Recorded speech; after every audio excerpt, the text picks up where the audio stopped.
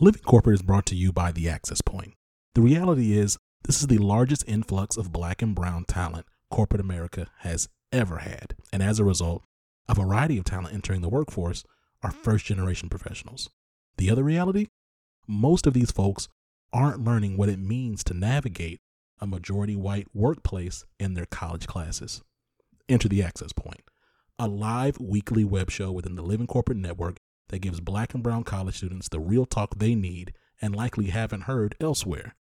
Every week, our hosts and special guests are dropping gems, so don't miss out. Check out The Access Point, airing every Tuesday at 7 p.m. Central Standard on livingcorporate.tv.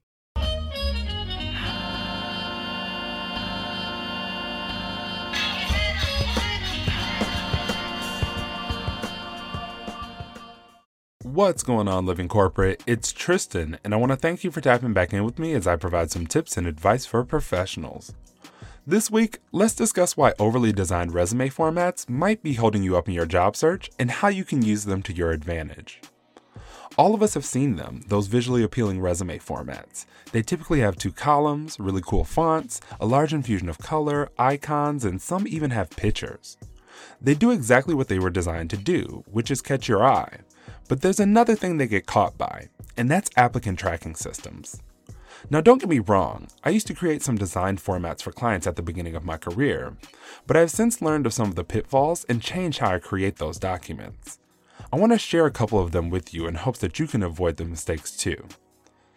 Many applicant tracking systems scan your document from left to right, meaning the 2 columns can sometimes create confusion when the system tries to parse through your information. These systems also have a hard time processing images and icons, which can sometimes get your resume thrown into a no pile before it even gets to your content. Not to mention, you should avoid having a picture of yourself on your resume anyway because it can open you up to discrimination and unnecessary scrutiny. The cool font can also raise another issue if you have to submit the Word version of your document and the recruiter or hiring manager's computer system doesn't have that font.